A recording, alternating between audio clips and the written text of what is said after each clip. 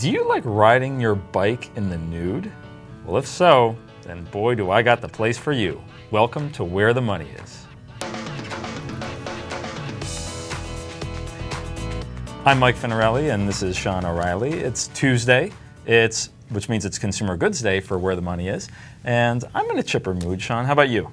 I'm really chipper and excited to find out where I can go biking if I like to do so in the Buff. So I take it then, this past Saturday, you weren't in Portland. No, I was not. Okay, because that was... Now, hold on. Which one? There's two. I believe it was Portland, Oregon. Okay. But not quite sure on that. It actually was the site of the 11th Annual World Naked Bike Ride.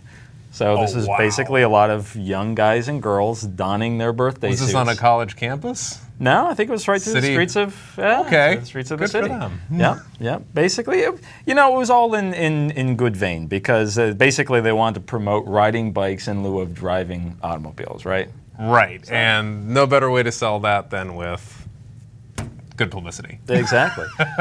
Well, if you don't like things, my motto personally is if there's something you don't like, you take your clothes off. Don't do it. Gee. All right, so moving right along now to our headlines. And last week, actually, Rite Aid, which reported earnings, recently crashed. Shares were down about 12%. So, Sean, after shares crashing about 12%, are you buying Rite Aid now stock at this time? No, and it's not because necessarily of the quarterly earnings. It's not because the shares are down 12% or anything like that. It's just the simple fact of the matter is where they are competitively within their industry now, and the fact that they're up sevenfold in the last year and a half. Mm-hmm. A year and a half ago, their stock was at $1. They have had quite a run. This is amazing, right. Basically, huge onslaught of over-the-counter drugs just came off, lost their patents, and they could start selling them. Sure. Revenues went up, earnings went up, everything was great. Sure.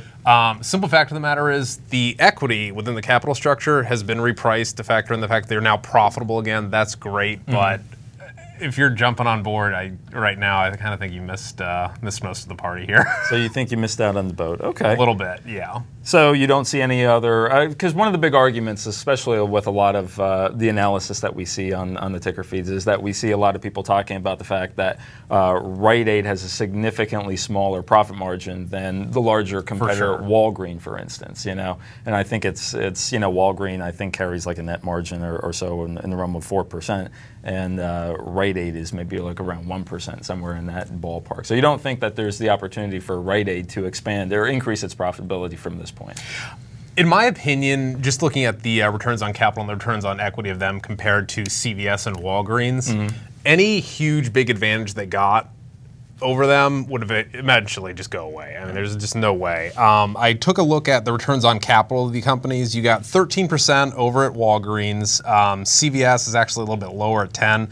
Rite Aid, even if they are approached that, the simple fact of the matter is you got Walgreens with $35 billion in assets and $16 billion in liabilities. Over at Rite Aid, stock did great, the equity is repriced within the capital structure, but they have $9 billion in debt covered by $7 billion in assets. So even if they all of a sudden become profitable, the organization still is saddled down with all this debt. Right. They had a great run the last year and a half, but at best, you'll do as well going forward owning Rite Aid as you would with CVS or Walgreens, in my opinion. Gotcha. Fair enough. So this sevenfold huge gains, just the party's over. Sorry. Gotcha. Okay. Well, then moving right along to our next headline. Here's what Amazon.com gave up to take on eBay Inc.'s PayPal. Of course, Amazon recently announced that they were coming out with a payment services. So tell us a little bit more about this. I love it. It's putting this out there, this is just another one of those pots that Jeff Bezos just wants his hands in. He's drones and just everything. They're about to have their cell phone later this year. I'm curious, maybe I'll switch over to that, I don't know. But it basically allows you to connect a credit card to your Amazon account. You can also send money to friends and family just using their email address. This is actually really similar to what a lot of banks do. I know with my bank I can send money to my parents, whatever, very, very easily. So they're just trying to get their hands in on that game. Sure. Eventually, I'm sure the idea would be to have something like PayPal on Amazon.com, similar to what eBay does with PayPal. What we don't really take into account is the fact that credit cards still take 1% to 2% off the top of any sale, and every time you use a credit card to Amazon, Amazon's king of razor thin margins and everything. Right. Cutting that out would really help them out. I mean, Right. it actually would be a big deal. So I love this move, but again, it's just another pot to put your hands in if you're Jeff Bezos. What are your thoughts on PayPal and eBay on this point? I don't think they're sunk by any. You had Carl Icahn, who we'll talk about in a bit, wanting eBay to spin off PayPal just because of the potential for PayPal to be an even bigger source of just transferring money in the world of e-commerce. Yeah.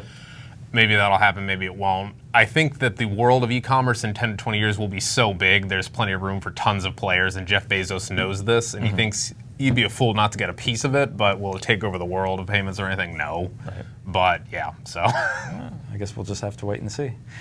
Moving along further yet, Hertz Global Holdings shares are hurting today was one of the headlines that came out a couple of days ago. And of course, as you know, Hertz was supposed to report earnings, I think, on the 9th, which of course Didn't happen. Hertz, not exactly. They came out on the 6th, basically said that they were pushing back their earnings release date and talked about some restating their financial reports. What do you think about this? I'm sad because I did a video about them 3 or 4 weeks ago, and I was like, you'll probably get market matching returns going forward. You'll be fine. Compared to other accounting scandals, this is not that big of a deal. We got a taste of this in March. They said they were having some issues with their auditors regarding how they were accounting for basically cars at the end of their lease life, or just damaged cars and how much they have to pay and how much people that lease the cars have to pay. Right. So let's see here. Company made $346 million last year. Most estimates I've seen to how far they were off base over years was $56 million. So I don't think this is going to destroy their business by any stretch of the imagination. Right. As I talked about 3 or 4 weeks ago, this is a great industry. It's actually operated this way for decades. You really only have 3 players. You've got Avis, you've got Enterprise, and you've got Hertz. Feel free to check them out at the airport, but there's really only 3. Great business, still fine. If it fell a lot more, I would definitely be interested. I don't think the shares are cheap on this 13% drop. Okay.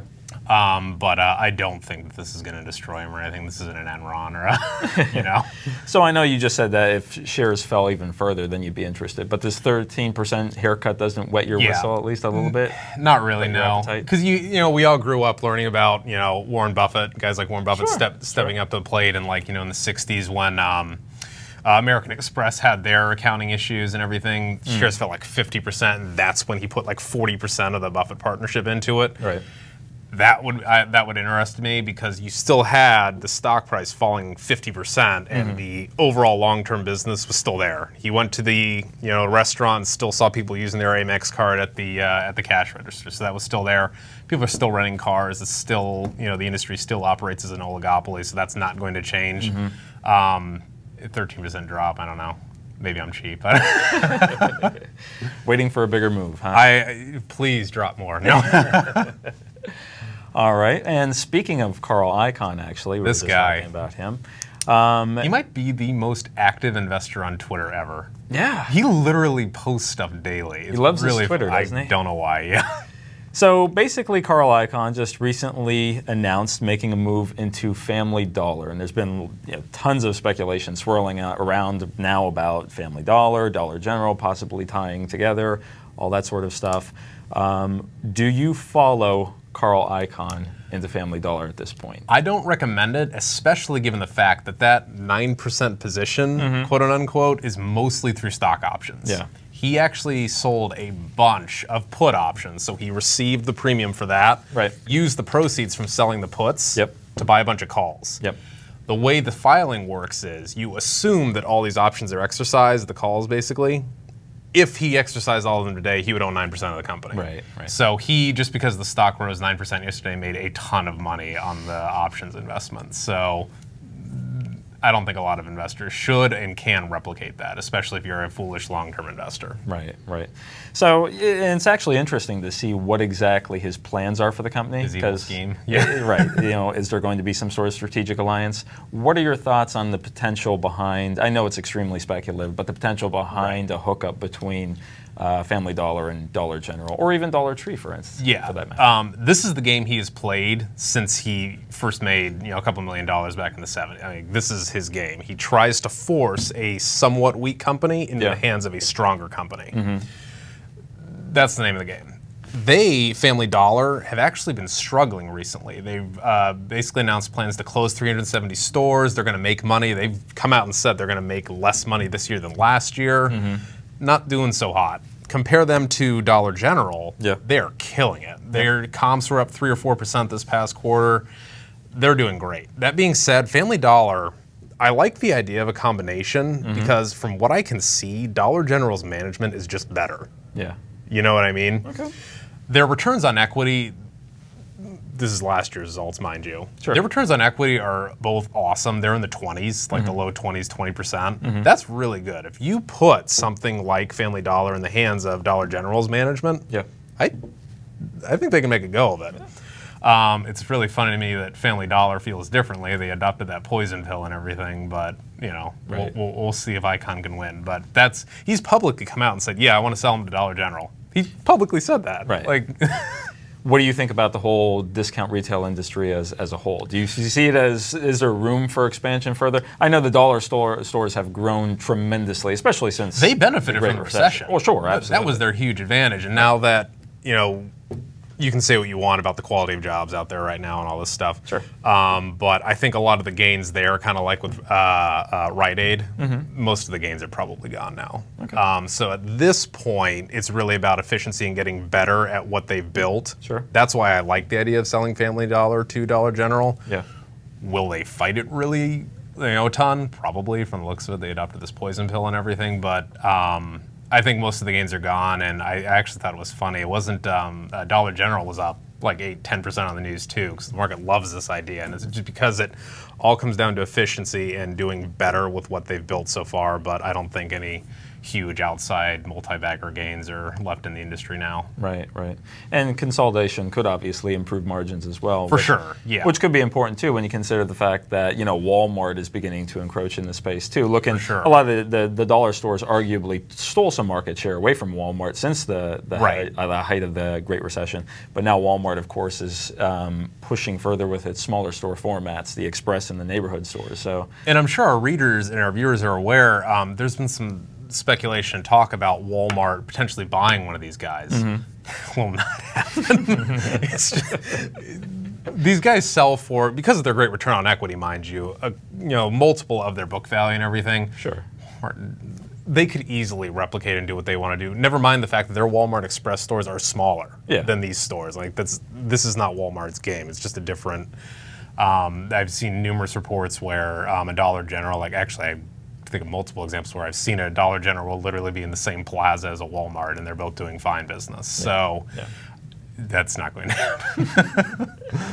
All right. Well, moving along yet again, looks like we have a mail in the mailbag here. Lauren A. actually wrote into us. I have a small position in Radio Shack and want to keep it in case something big happens. What do you think of Radio Shack Labs? This is a fun little announcement. Yeah. I kind of like it. It was. This is kind of cool. Basically, long and short of it is, Radio Shack announced that they are partnering with a private company called PCH International. They're an Ireland-based company. Right. They basically work with product development of a company or an individual and supply chain management. And the reason being, and if you watch these videos on PCH's website, they actually pitch themselves as a silent partner in the world of commerce. Right. So let's pretend you tinkering in your garage create, I don't know, what do you want to make? Crazy remote or something to control your car and all this stuff or whatever. Sure, exactly. What would be the first step to getting this in a... I have no idea how I would get that into a Best Buy. There's no way. Absolutely. It sounds easier than it actually is. Right. PCH comes in and partners with individuals, corporations, and everything to make this happen. They talked about their opening up of an office in Shanghai, China. And the reason being, he talked about all the people that want to invent like robots there and all this stuff or whatever. And they're helping them not only develop the robots and make them commercially available, but teaching them how to get the products and this, that, and the other thing. So they provide a great service by marketing with, basically teaming up with Radio Shack. It's just another one of the ways that they can offer distribution to their clients. Sure. Unfortunately for Radio Shack, So this is my little asterisk at the end. I thought about it, and so the idea is Radio Shack will now have unique products from PVH's clients on their shelves and everything. Right. We've seen this story before with Brookstone. Okay. And unfortunately, Brookstone went bankrupt in April. 2 months ago. They actually had, I couldn't believe this, they had like $500 million in debt or something, $1 million in cash. They sold themselves to the owner of that Spencer's gift store in the mall. Sure. And that was it. Yeah. I mean, I like this idea because what Radio Shack tried to do was what everybody else was doing to sell a bunch of cell phones or whatever. You had no reason to go specifically to Radio Shack. Right. This is at least an attempt Right. at being unique.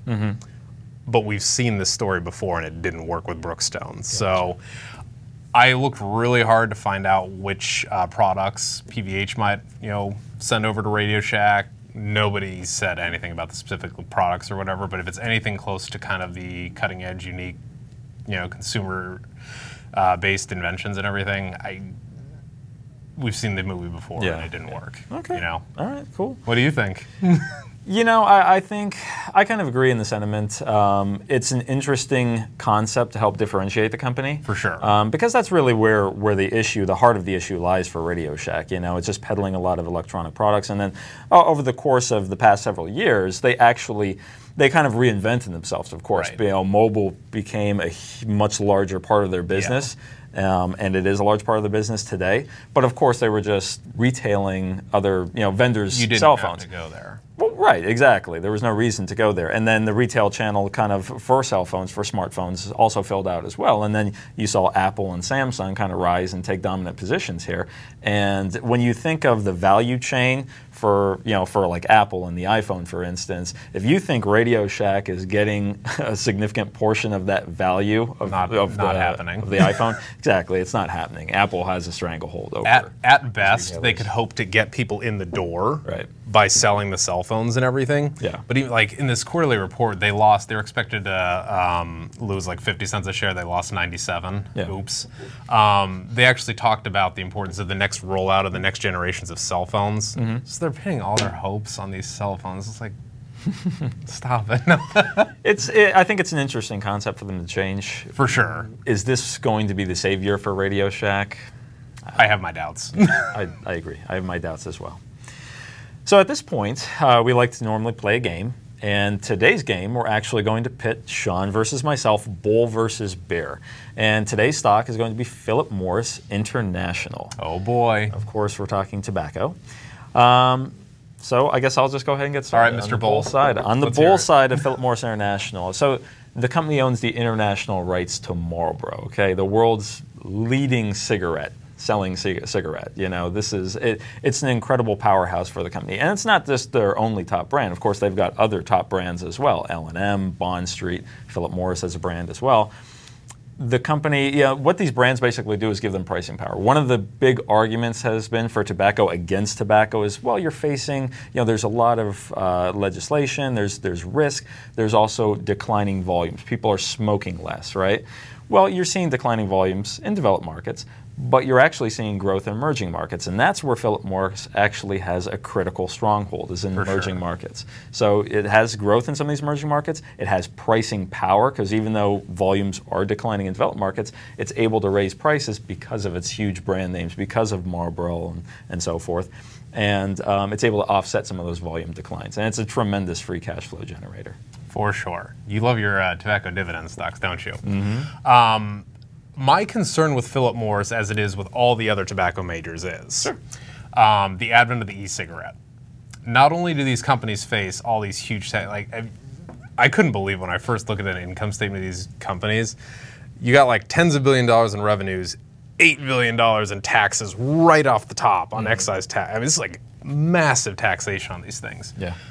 Fortunately for e-cigarettes, if the companies do move in that direction, that actually goes away to a large extent. I don't know where a lot of states will get their revenues, because it actually is a source of a lot of revenues for a lot of states. But that being said, my thinking with being bearish on Philip Morris International and all this stuff, and actually if I were to pick a tobacco stock to be more bullish on, I would actually pick International, so kudos to you, over a domestic brand, because international tobacco, people aren't smoking anymore really in the United States, and it's just slowly declining. My concern is long term. At the very best, they will replace their current business with e-cigarettes because that business is just exploding. There have been many industry reports that state that e-cigarettes could be equal to the cigarette market in 10 years. Right.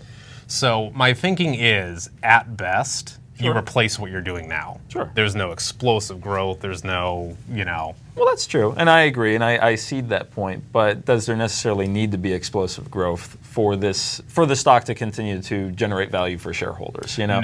I mean, Philip Morris has the scale, so even if e-cigarettes displaces tobacco, and regular cigarettes over time, Right. maybe it will. Who knows? Philip Morris has the scale to step in, and they've got the clout to step in, and the financial resources, of course, to step in and be a major player, if not a dominant player. And it's actually funny how buddy-buddy they still are with their former parent company, Altria. Sure. As a reason I'm sure know, Altria spun off their international operations, boom, Philip Morris International. They actually have an agreement to, abroad, distribute Altria's e-cigarettes. Yeah. My concern with that is, then at that point they become a Coca-Cola bottling company to Altria's Coca-Cola. And bottling is half as profitable as selling the syrup. So could they very well just keep revenues where they are and keep paying a 4, what's their dividend yield, 3 or 4?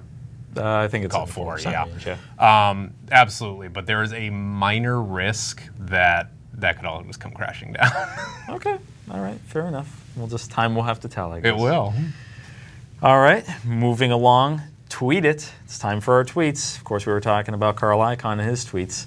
I don't think we have any Carl Icahn tweets here for you today. We will next week. Perhaps. First tweet online, Uber. Uber has an Uber valuation, $18.2 billion, after securing some additional financing. That is a lot of money for those cars with the mustaches on the front. Yeah. Funky cars, right? Yep. So what do you think about Uber's valuation here, Sean? It's really high, Yeah. but I like it a lot more than Twitter. Okay. I love the Uber app and what it's done because I feel like there's some economic and social utility to what they do. That seems like some irony, by the way. We're talking about an Uber tweet on Twitter, and we're comparing Uber to Twitter. No. I actually did join Twitter yesterday. I'm actually super excited. Anyway. No, I like what they've done. Their revenues are doubling every 6 months. Like, it's crazy what's going on with this and everything. You've got all these taxi drivers wanting to form a union, and they actually probably should. But I mean, it's very interesting what's going on. Right.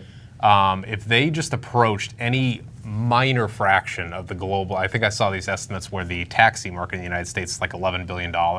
If they just got 20% of that, right. I mean, this is really cool. Well, I've read some interesting remarks, too, by analysts and I think the company as well. There might be more to the story than just a taxi or limousine service. They're kind of building out like this, they called it building out this grid, especially with like the smartphone app and that sort of thing. Could it become something more than that? Could it become a delivery service? Or something along those lines. Yeah, that's awesome. Some interesting, I think, optionality. Because then you could be like, hey, I need milk. And the guy that's at the grocery store sees that. And says, I'll pick it up and drop it off. Right. 5 minutes out of my way, make $10. Like, just little things like that. So, very cool. Could be interesting. Second tweet. We're going to talk about SodaStream. SodaStream and the World Cup. Just a few more days for the World Cup. I think we're 2 days away? Is that where we're at? The first match is between, if I'm wrong, Brazil and Croatia? I think so. Yeah, anyway. When they showing put your this, soccer knowledge, come on. Yeah, I'm a baseball guy, sorry. When SodaStream put this up on their Twitter account, and it was basically just catering to their market. We here in the United States see SodaStream, we see the machines in Walmart or Target, it's there. Yep. You can buy the products, numerous retailers. They aren't as ubiquitous in the United States as they are in Europe. And that's what they were doing with this tweet. A lot of investors and people in the United States aren't aware of how big a deal. SodaStream's been around for like 60 years. And tons of people in Europe where soda water and carbonated water is way bigger there than here, use the SodaStream to do just that. As we all know, soccer is a religion in Europe and like Brazil, and it's the national religion to just worship soccer, and this is them catering to their market. And shareholders looking at SodaStream shouldn't be like, oh, do I want to invest in this product? Do I see on my shelf in Walmart? This is a global company, and people should think of it that way. Right. Okay. Right on. Final tweet. Oh, It's man. not technically bacon. It's actually #bacon. So you want some bacon with your bacon? Bacon sandwich? When I saw this is basically Wendy's attempt at basically making everybody think that their products are real and it's real meat and all this stuff. They just want to get rid of the fast food, lower quality food Right. kind of view of them and the rest of their industry. Right. Just when I saw this, I was thinking that if you have to say it, you got a problem. Because you wouldn't think that about I don't know, Panera or Chipotle or something. Chipotle Right. doesn't have to put out a tweet that says, "Hey, our meat's real." Like, Right, it's true. No, but the fast food industry, or what do they call it? Not fast casual. Is it called fast casual industry? Fast food industry. Wendy's and yeah. Yeah, they've been under that stigma though for a long sure, time. yeah. So, I They're guess making progress. Give credit. I would eat right? that. I would eat that. All right, fair enough. Maybe. Well, folks, that's it for your Tuesday edition of Where the Money Is. I hope you enjoyed it as much as we enjoyed putting it on. And fold on.